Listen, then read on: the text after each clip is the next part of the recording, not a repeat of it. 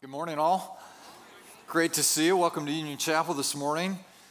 The folks who typically come to 11:15 will be here in about an hour, and so you may have to see them on the way out.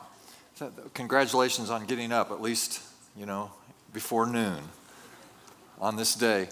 It's a little awkward, isn't it, for us? But daylight saving is just that. It'll help us in the summertime, I guess. Welcome to Union Chapel. We're so thrilled you're here, and we're on the subject of prayer during these 40 days, 40 weekdays between Ash Wednesday and Easter Sunday. This is called Lent on the Christian calendar, and we are considering the most important subject of prayer. Today I want to use the Lord's Prayer, this prayer that Jesus taught the disciples, as a model, as a template of ways that we can pray every day.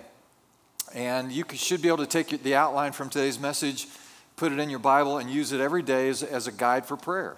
And I hope it'll be just that practical for you and that meaningful. So we've taken as our text today from Matthew's Gospel, chapter 6, and I'm going to read for us verses 9 through 15. And so if you have your Bibles, you can turn there. If not, we'll project the words on the screen for you. Our custom is to stand to hear God's word. These are the words of Jesus now as he was teaching this important prayer.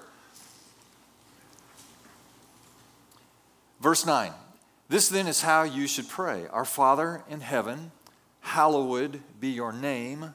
Your kingdom come, your will be done on earth as it is in heaven. Give us today our daily bread and forgive us our debts as we also have forgiven our debtors. And lead us not into temptation, but deliver us from the evil one. For if you forgive other people when they sin against you, your heavenly Father will also forgive you. But if you do not forgive others their sins, your Father will not forgive your sins. Now may God inspire and instruct us today through his word. You may be seated. Thanks so much. All through the Bible, we have individuals who model for us effective prayer. The Apostle Paul is a good example of this. Oftentimes in the letters that he writes, the New Testament letters, you hear him using phrases like, I'm always praying for you, continually praying, constantly praying without ceasing, never stop praying for you. And so obviously prayer was a vital part of his life. We read other stories in the Bible where the men and women of faith had a regular prayer life. Daniel, for example, it says that he prayed 3 times a day, in the morning, at noon, and in the evening. The book of Psalms gives you every human emotion known to man, and so you can pray through the Psalms. The Psalms are right in the middle of your Bible, and you can just pray any of the Psalms and just say, Lord, make this my prayer today, because they're all kinds of prayers. They're all varieties of prayers. So let me just start with just giving you 2 general ideas about prayer as practically as I can. The first is the first insert that you want to put on your bulletin there, the first blank that you need to fill in, and that is to keep a running conversation with God. Keep a running conversation with God. This is more spontaneous praying. This is praying just about anything at any time during the day. This is one of the ways that you can pray without ceasing. Never cease to pray is by being spontaneous about it. You do this inside your own mind. You are processing with yourself all the time. Something good happens, something fun, something that you approve of. You are taking note of that. Oh, I like that. That tastes good. That looks good. Or maybe you're in a moment where you're under pressure and this feels a little off. And so you're constantly internalizing those things. If you'll just turn it 1 or 2 degrees and include God in the conversation that you're having, it can be spontaneous and conversational and can be a means of prayer. God invites us to pray with him anytime about anything. And so it can be spontaneous and a conversational style. Now here's the other general thing that I'd like to say. It's the second point on the outline, which is that scheduling prayer times is also important. Prayer times. So prayer is not only spontaneous, conversational, but it can also be prayers that you plan, prayers that you think out, you think through, you consider your prayers, you structure your prayers. And that's why I want to use the Lord's Prayer as a template, if you will, for an effective prayer life. Let me just bring up this interesting anecdote from history. In the first century, Palestine, of course, they were under Roman occupation. And the Roman Empire, wherever they were in the world in those days, they would mark the day with bells. So every few hours, wherever you were in the Roman Empire, they would ring a bell that could be heard throughout the region, the city, and it would mark the time of the day, so people knew what time it was. And the Jews living under occupation, and then the first century church, the Christians at the time, they began to use the chiming of these bells on 3-hour increment usually as the call to prayer.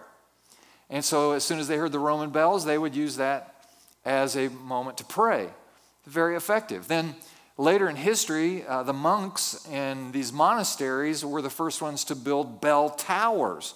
And the reason they built these towers with the bells is so that in these increments, they could ring the bells as a call to prayer.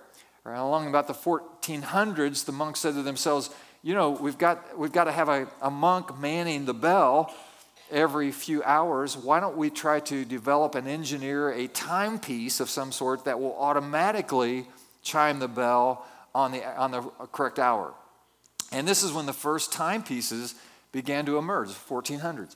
Now, this may be interesting to you. It was interesting to me that the Latin word for bell is a word spelled C-L-O-C. So the Latin word for bell is clock. And so we live with clocks, right? We have clocks everywhere. They're on our phone, on our wrists, hanging in our homes. Clocks are everywhere. And we've come to believe that clocks are there just to remind us of our schedule or to keep us moving, to keep us on time, to compress our lives, compartmentalize our lives, and basically force us into rushing around all the time. But that's not the original purpose of a clock. The original purpose of the clock was the call to prayer. How interesting is that? And so we see throughout history the people of God very intentional about prayer. Now, our good friend Terry Takel, I wanted to tell you this little anecdote.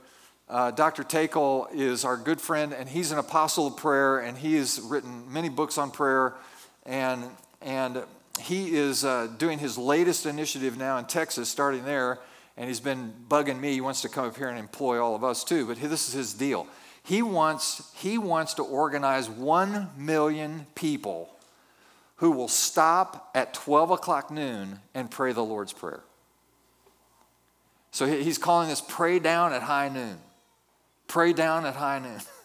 And he's got a big Christian radio station in Houston who's on this, and he's already got hundreds of thousands of people who have signed up. I agree. At high noon, I'm going to pray the Lord's Prayer. Now, you can pray the Lord's Prayer in about 30 seconds with a normal cadence. Our Father, which art in heaven, hallowed be thy name, thy king. And so 30 seconds is all it takes to pray the Lord's Prayer, and you can do that in 30 seconds. Or you can actually use the Lord's Prayer in a segmented way all the way through the day. And so that's how I'm imagining us using the Lord's Prayer in this particular context. So on your outline, let's work through these segments of the Lord's Prayer as practically as we can so that it can become an outline for your daily prayer. And here's number 1. Get up with gratitude. Get up with gratitude. In other words, this is the prayer of thanksgiving.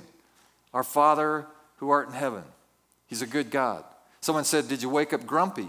And I said, "No, I just left her in bed and came on to work." You've probably heard that one. But you can work up griping, groaning, grousing, grumbling, growling, grunting. That's my favorite. Wake up grunting. What's that about? I don't even know. But grunting seems to help. Or you can wake up grateful, filled with gratitude. You can be thankful for all that God has done for you. Did you know that doctors have discovered the single healthiest emotion is gratitude? Does that surprise anyone?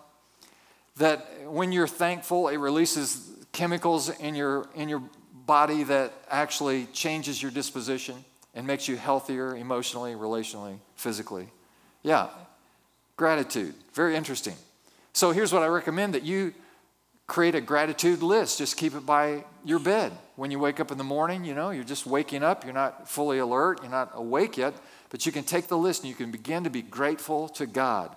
Maybe even go to Spotify or iTunes and ask your phone to build a genre of thanksgiving songs, worship songs that express thanksgiving to God, gratitude to God. Just let it play for you and put you in the spirit of gratitude and thanksgiving. So get up with gratitude. Here's the second thing. Bless God's name at breakfast. Bless his name. Now this goes from thanksgiving now to praise. And the phrase is, hallowed be your name. Be your name. And to hallow someone's name means to honor, respect, praise, adore someone's name. Psalm 145, verse 2, every day I will bless your name. Now, what's that about? Why is a name important? Well, you understand that. You know that a good name, a good reputation is to be esteemed. We know people who say, who's got a good reputation? And you could just start naming a handful of people that you know who have a good name. And it opens doors of opportunities if you have a good reputation. And just the opposite is true. If your name isn't accompanying a good reputation, it's a bad reputation, that doors close and other things change. So there's a lot in a name.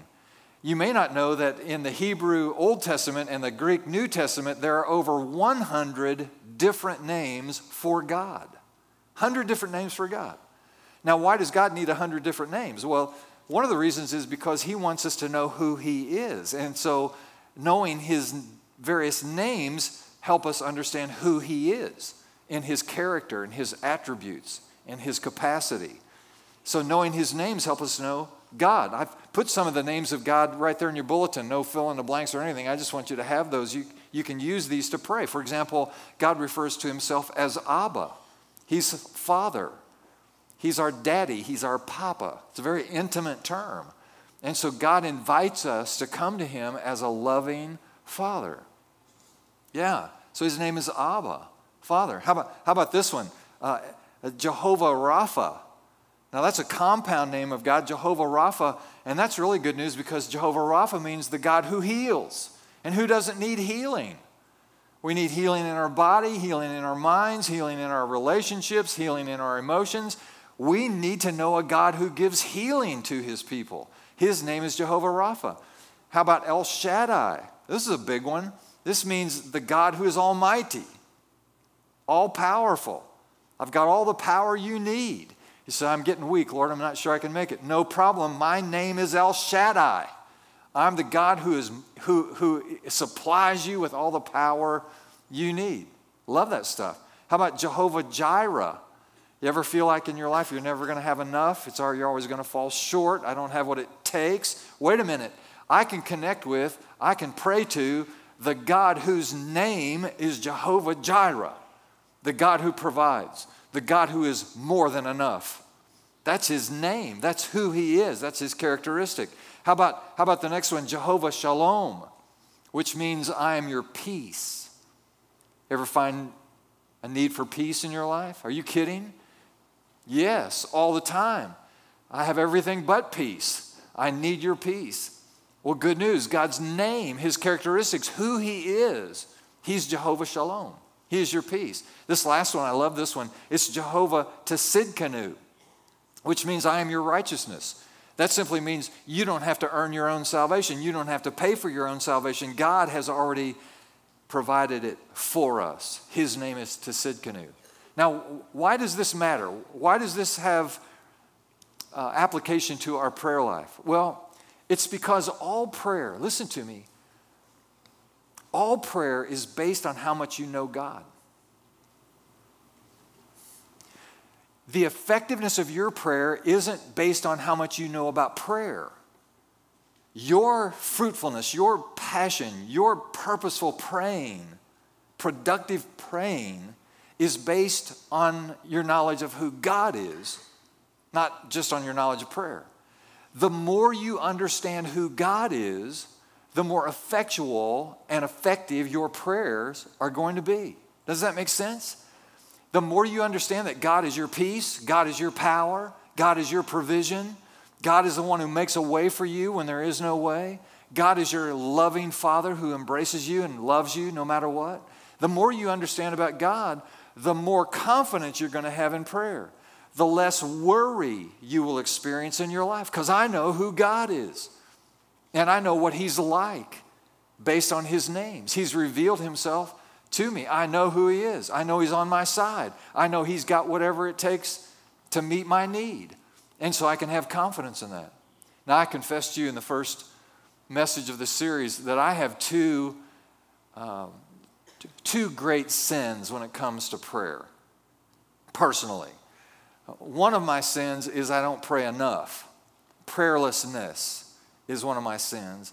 And then the other sin that I confess to you, and I'll confess it again, is that when I pray, I tend to pray little faithless prayers, little puny little prayers, little tiny little prayers, little pitiful little prayers.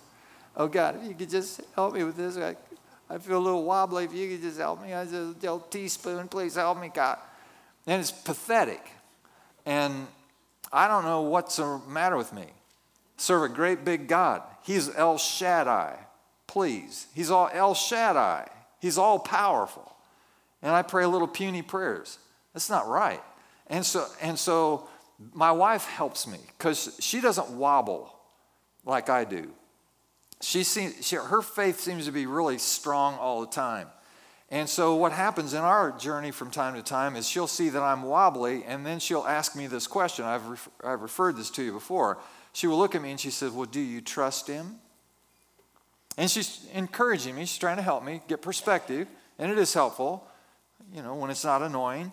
And so she's trying to help me to be encouraged about that. And she's reminding me, wait a minute, do you trust a God who's big, who's powerful, who provides, who's more than enough, who can provide you with peace, has everything within his control?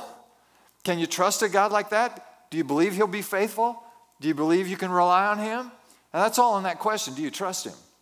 And so I say, yeah, I do. I trust him. I know I can. I want to. And I know I can. Yes, I trust him. This week, the reason I bring this all up, because this week we were praying about something that's very important to both of us, and I saw that she was wobbly. Now, this only happens, you understand, about once every 15 years or so. So anytime it happens, I always seize on the moment. And so I saw her wobbly. And then I looked at her and I smiled and I said, do you trust him? Bam! Right there. See, I got her. It was so gratifying. She said, yes, I trust him. And the reason you want to trust him is because he's trustworthy. His name is great, and he's greatly to be praised. You can count on the Lord our God. He is with us. So pray that, his name, at breakfast. Now here's number 3. Write this down. At mid-morning, you might want to remember what matters most. Now this is a dedication kind of prayer as you remember what matters. Matthew 6:10, may your kingdom come, may your will be done on earth as it is in heaven. Now, let me ask you this question. Do you ever find yourself getting a little off track, kind of off the purpose of your life, the main thing of your life? You ever find yourself distracted? Can I get a witness? Anyone ever lose their way? Listen, this happens all the time. It's so easy for us to do this. And so this prayer becomes so important. Your kingdom come. Your will be done on earth as it is in heaven. Let me ask you this question. Does America need to pray this prayer? Are we a little off track? Yeah? Do we need God's agenda in our families, in our values, in our mores? Yeah, we need God's help. So we pray, thy kingdom come, thy will be done on earth as it is in heaven. Another way of thinking about this is whatever is true in heaven, let it be true on the earth. Whatever's going on up there, let it happen down here. Up there, down here. Up there, Lord, whatever is going on up there, let it happen down here. We just put this new set together for the worship times. Then you can see what's happening here. We've got a city that's up there and a city that's down there. And you can see that we want them to touch each other. This is symbolic of this prayer. Thy kingdom come, thy will be done on earth as it is in heaven. And this is a powerful way to pray. And so it's embedded right in their Lord's Prayer there. And so we want to grab a hold of that and remember what matters most. So helpful. Let your kingdom come. Let me just remind you of something. We are living in history. His story. And there are people in our world today philosophically who believe that the world is historically circular, so that things are just coming back around and continually repeating itself, and it goes on and on and on without stopping, and this is just the way it is on the earth. It just grinds ahead in circles, and it's a circular worldview. But the Bible does not teach that we have a circular history. The Bible teaches that we have a linear history. Here's what the Bible teaches. The Bible says that there was a beginning, there will be a middle, we're living in that right now, and there's going to be an end. The Bible teaches that one of these days, Jesus is going to return to the earth, and he's going to establish his kingdom. So when we pray, thy kingdom come, thy will be done on earth as it is in heaven, this is not only for our daily needs and our contemporary realities, but this is a futuristic prayer that believes that the kingdoms of this world will one day become the kingdoms of our Lord and of his Christ. And he will reign forever and ever. Yeah, it's all going to come to an end. It's going to change because Jesus is coming again. It's good preaching right there. Now here's number 4. You want to write this down. List my needs at lunch. List my needs at lunch. Now this is the petition part. The phrase is, give us this day our daily bread. Give us this day our daily bread. Yeah, there it is. It's the 4th phrase of the Lord's Prayer. So if we need today, we need energy, we need resources, contacts, favor, wisdom, provision, manna. Remember in the wilderness, the people of God only got manna one day at a time. It's only good for one day. And so we pray, give us this day our daily bread. So we make our petition. Anything you want. The Bible says in John 14:13, you can ask for anything in my name, Jesus said. So whatever it is, you need a job, you need a car, you need a different place to live, you need a new skateboard, whatever it is, you can ask for anything in my name, Jesus said. And so that's the invitation. This is called the petition. Now, along with petition is also intercession. This is when we can ask for people that we know. Maybe there are people we are aware of or people we know and love who actually have needs. Maybe they need to be healed or they need peace or they need provision or they need protection. They need some issue in their life. This is a time to intercede. When you pray, give us this day our daily bread, we're asking for provision to come into the needs of our lives and the lives of others. And it's a very powerful prayer. Listen to Philippians 4:6. Don't be anxious about anything. Don't be anxious, but instead in everything by prayer and petition with thanksgiving, present your request to God, and the God of peace, which transcends all understanding, will guard your hearts and your minds in Christ Jesus. Now, isn't that encouraging? Isn't that affirming and warm? It's just very encouraging. So ask for your daily bread. Now here's number 5. You want to write this down. Number 5, ask for forgiveness in the afternoon. Forgiveness. Now this is about confession. Matthew 6:12, forgive us our sins as we forgive those who sin against us. Now there it is. Now let's just summarize. What does this mean? Forgive us our sins. It means you confess the things you've done wrong. You admit your sins. And while you're at it, you forgive everybody else who sinned against you. Ask for forgiveness for yourself. Extend forgiveness to others. This is the confession part of it. Now, I want you to hear me very clearly. Listen to me closely. Listen to your pastor. God does not want you to live under the weight of guilt and shame resulting from your failure. He does not. You should feel guilt. Guilt is a healthy thing when it lasts just long enough to prompt you to confess your sin and to receive God's forgiveness. The reason people feel guilty is because they've done things that are guilt-filled. And so it's normal to feel guilt. But God doesn't want you to live under guilt. Listen to me carefully. Just because you have a bunch of sin in your life, people walk around, they're all burdened down with guilt and shame. Oh, I'm just a lowly person, thank God he forgave me, but I've made so many mistakes in my life. No. That's not how God wants you to live. You're not more spiritual just because you walk around carrying a bunch of guilt and shame for what's happened in your life. Here's what God knows. God knows we're all going to mess up. We're all going to fail. We're all going to fall short. God knows we're all going to stumble and fall. He already knows that. And so he's made provision for that in the forgiving grace of his Son, Jesus Christ. And so our role in that process is to simply admit what we've done, confess our sin, and allow him to forgive us, wash us clean, and unburden us from the weight of it, which does nothing but keep us from God's best in our lives. So he doesn't want us walking around under a load of guilt and shame. I just preached a sermon, 6 or 8 weeks ago on shame, a shame-based kind of worldview. You should listen to that again, because here's what I've observed. We have lots of people in our world, lots and lots, too many Christian people who live with regrets from their past, which makes them worrisome and fearful of the future. Regrets from the past, guilt and shame weighing down people's lives, distorting their worldview, corrupting their sense of personhood, and as a result of that, they find themselves fearful and worrisome about the future.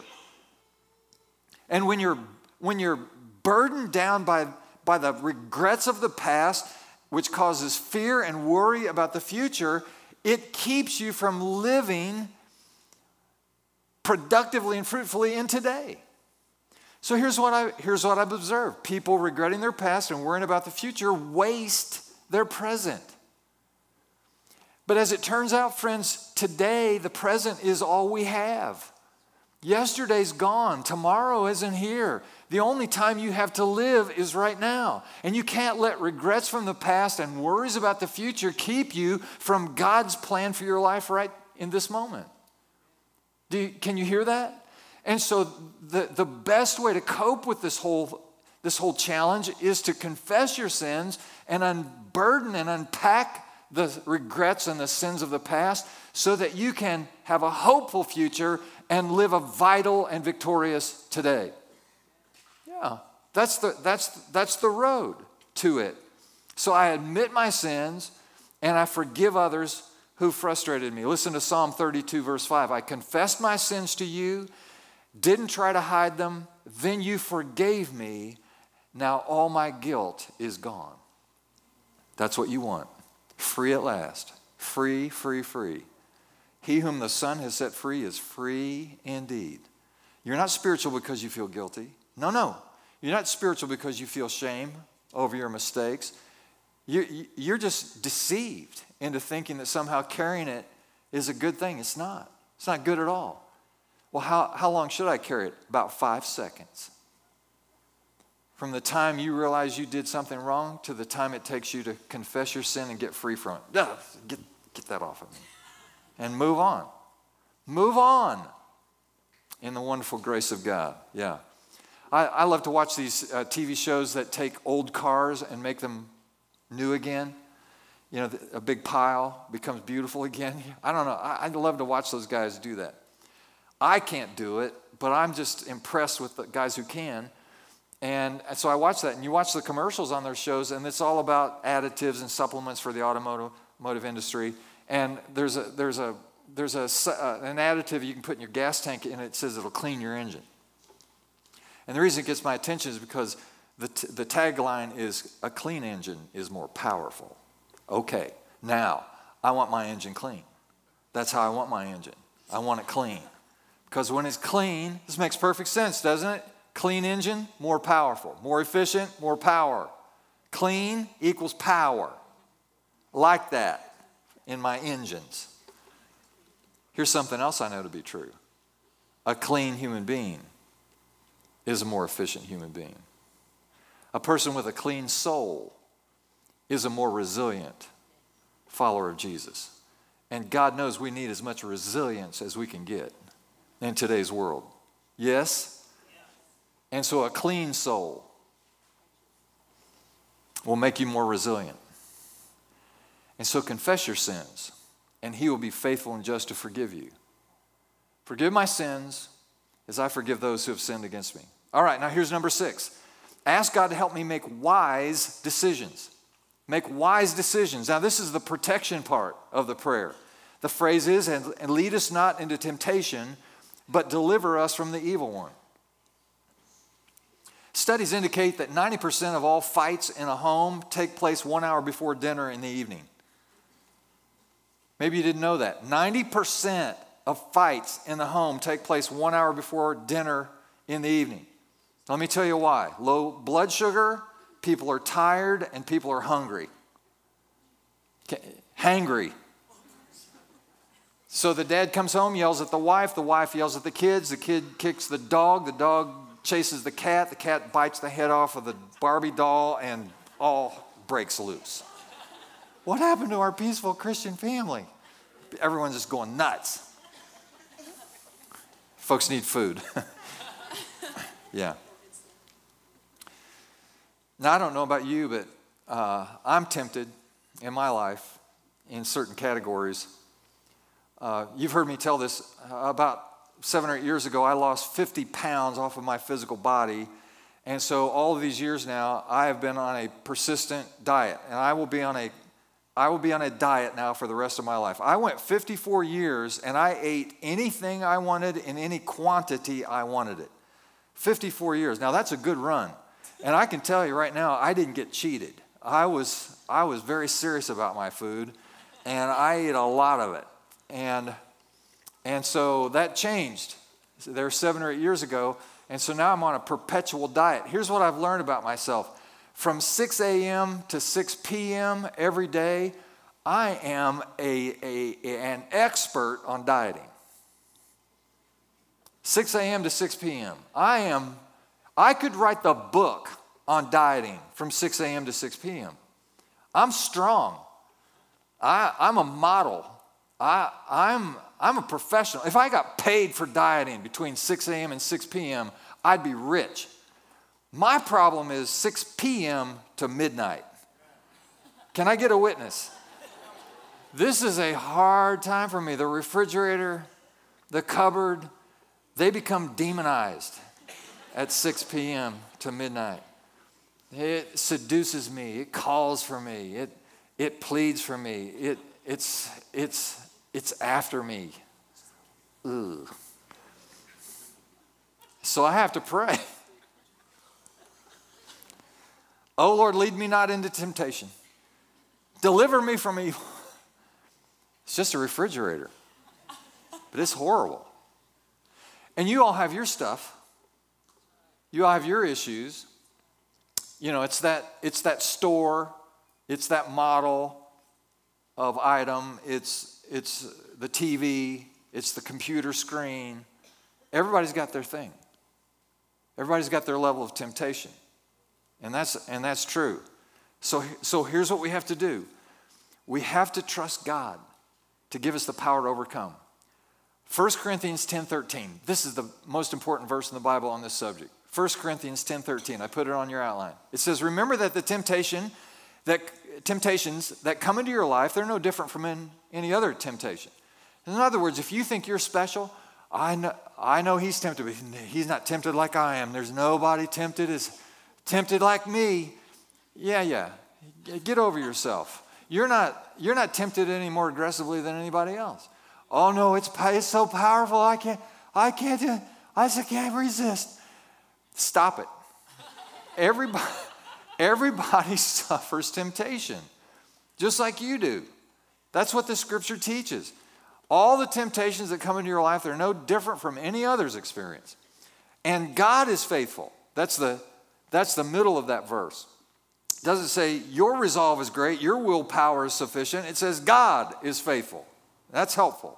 He will keep the temptation from becoming so strong that you can't stand up against it. And when you're tempted, he will show you a way out so you don't give in to it. So here's this wonderful promise. Your temptation is no different than anybody else's, and God is faithful, and he will actually give you the strength you need to overcome and find a way out. So just a reminder, it's not a sin to be tempted. Jesus was tempted just like we were. It's not a sin to be tempted. It's a sin when you give in to the temptation. Here's how Martin Luther said it of the Protestant Reformation. Martin Luther said, you can't keep the birds from flying over your head, but you can keep them from building a nest in your hair.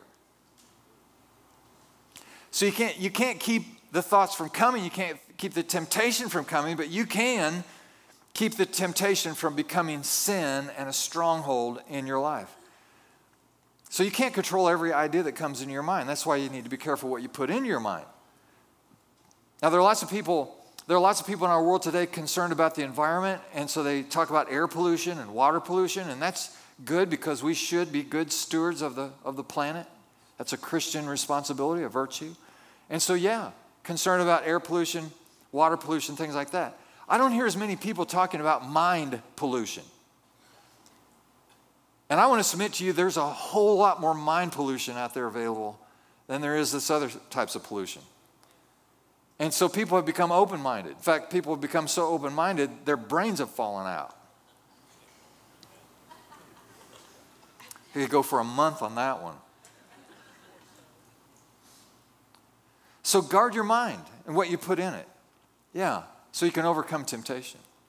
All right, here's the seventh thing, last thing. We're on final approach. Here it is. Number 7. I end my day with an encouraging truth. This is the benediction. This is the end of the prayer. For yours is the kingdom and the power and the glory forever.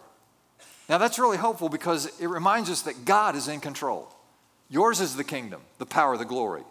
So God is in control. Now that's good news. That means politicians aren't in control. That means other nations are not in control. That means your boss isn't in control. God is in control. And it also means that this isn't the end of the story. Maybe you're in a part of your story right now, a season of your life, and you just think this is hopeless, there's no way out. No, this too will pass. You'll pop through the other side because God is in control. His is the kingdom, the power, and the glory. And even if you're not going to pop through the other side on this life, maybe you're in the valley of the shadow of death. Maybe this is the beginning of the end of you on the earth. Still good news because His is the kingdom and the power and the glory for how long? Forever. So here's what we do. The people who know God and belong to His family, if you go to the end of the book and read what happens, you'll see that there's absolute and ultimate victory at the end for those who know their God. Yours is the kingdom and the power and the glory.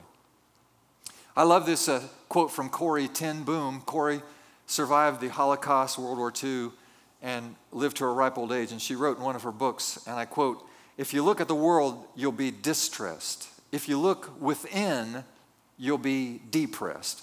If you look to Christ, you'll be at rest." There it is. For thine is the kingdom and the power and the glory forever. Let me share one more story, we'll be done. This comes from 150 years ago. A Boston woman whose name was Mary Ann Kidder married a man, a printer. They had 3 kids. They loved God. And their happiness was broken by the Civil War, and he was conscripted into the Northern Army.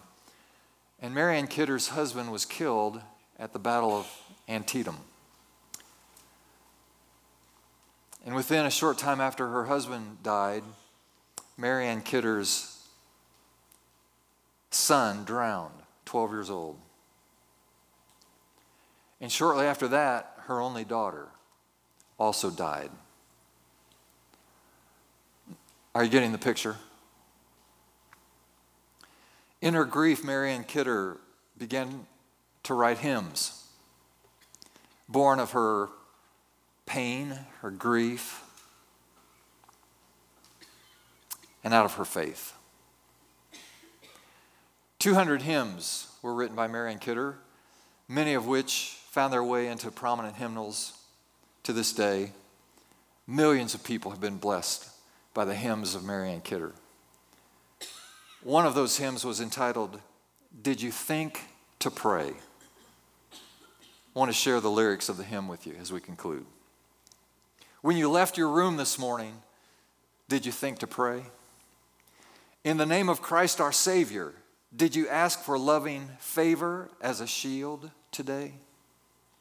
When you met with great temptation, did you think to pray? By His dying love and merit, did you claim the Holy Spirit as your guide and stay? When your heart was filled with anger, did you think to pray?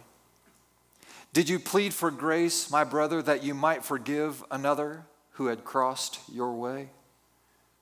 When strong trials came upon you, did you think to pray? As your heart was filled with sorrow, reckon she knew something about that?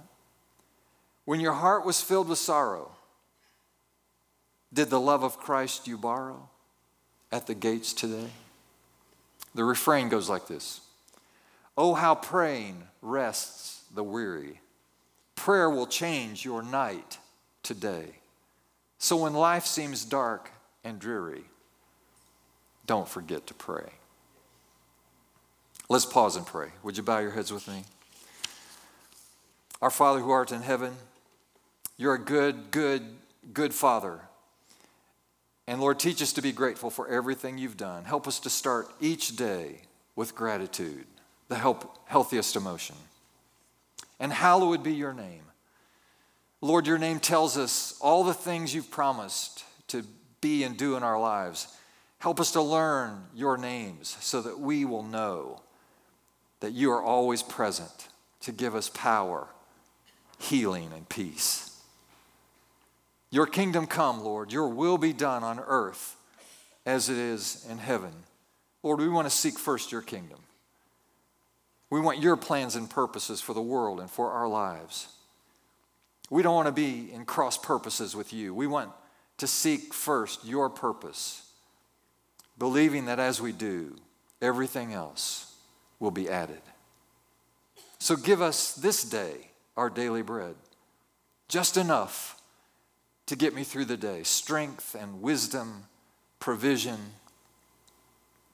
Thank you, God, for your provision in our lives. And forgive us all of our sins as we forgive those who sin against us. Oh God, we pray, remove the guilt and the shame and the resentment and the bitterness from life. We remind ourselves that life is too short and your call is too great on our lives for us to waste energy on such things anymore. And lead us not into temptation, but deliver us from evil. So Lord, help us to make wise decisions, not impulsive ones, not foolish ones. Deliver us from evil. For yours is the kingdom and the power and the glory forever. So Lord, when we're down or depressed or overwhelmed, feel discouraged, help us to remember that you are in control. You're in charge. You're still on the throne. That this is not the end of the story. There's more to life than here and now. And ultimately, you have called us to victory. Now, one more thing, friends. If you're in the room this morning and you've never opened your life to Jesus Christ, here's a simple prayer. I'll say the words. You believe them in your heart. God will hear you. Jesus Christ, come into my life right now. Change me. Save me. Include me in your family. I want to get to know you and serve you. I humbly ask this in your most holy name. And the people said, amen.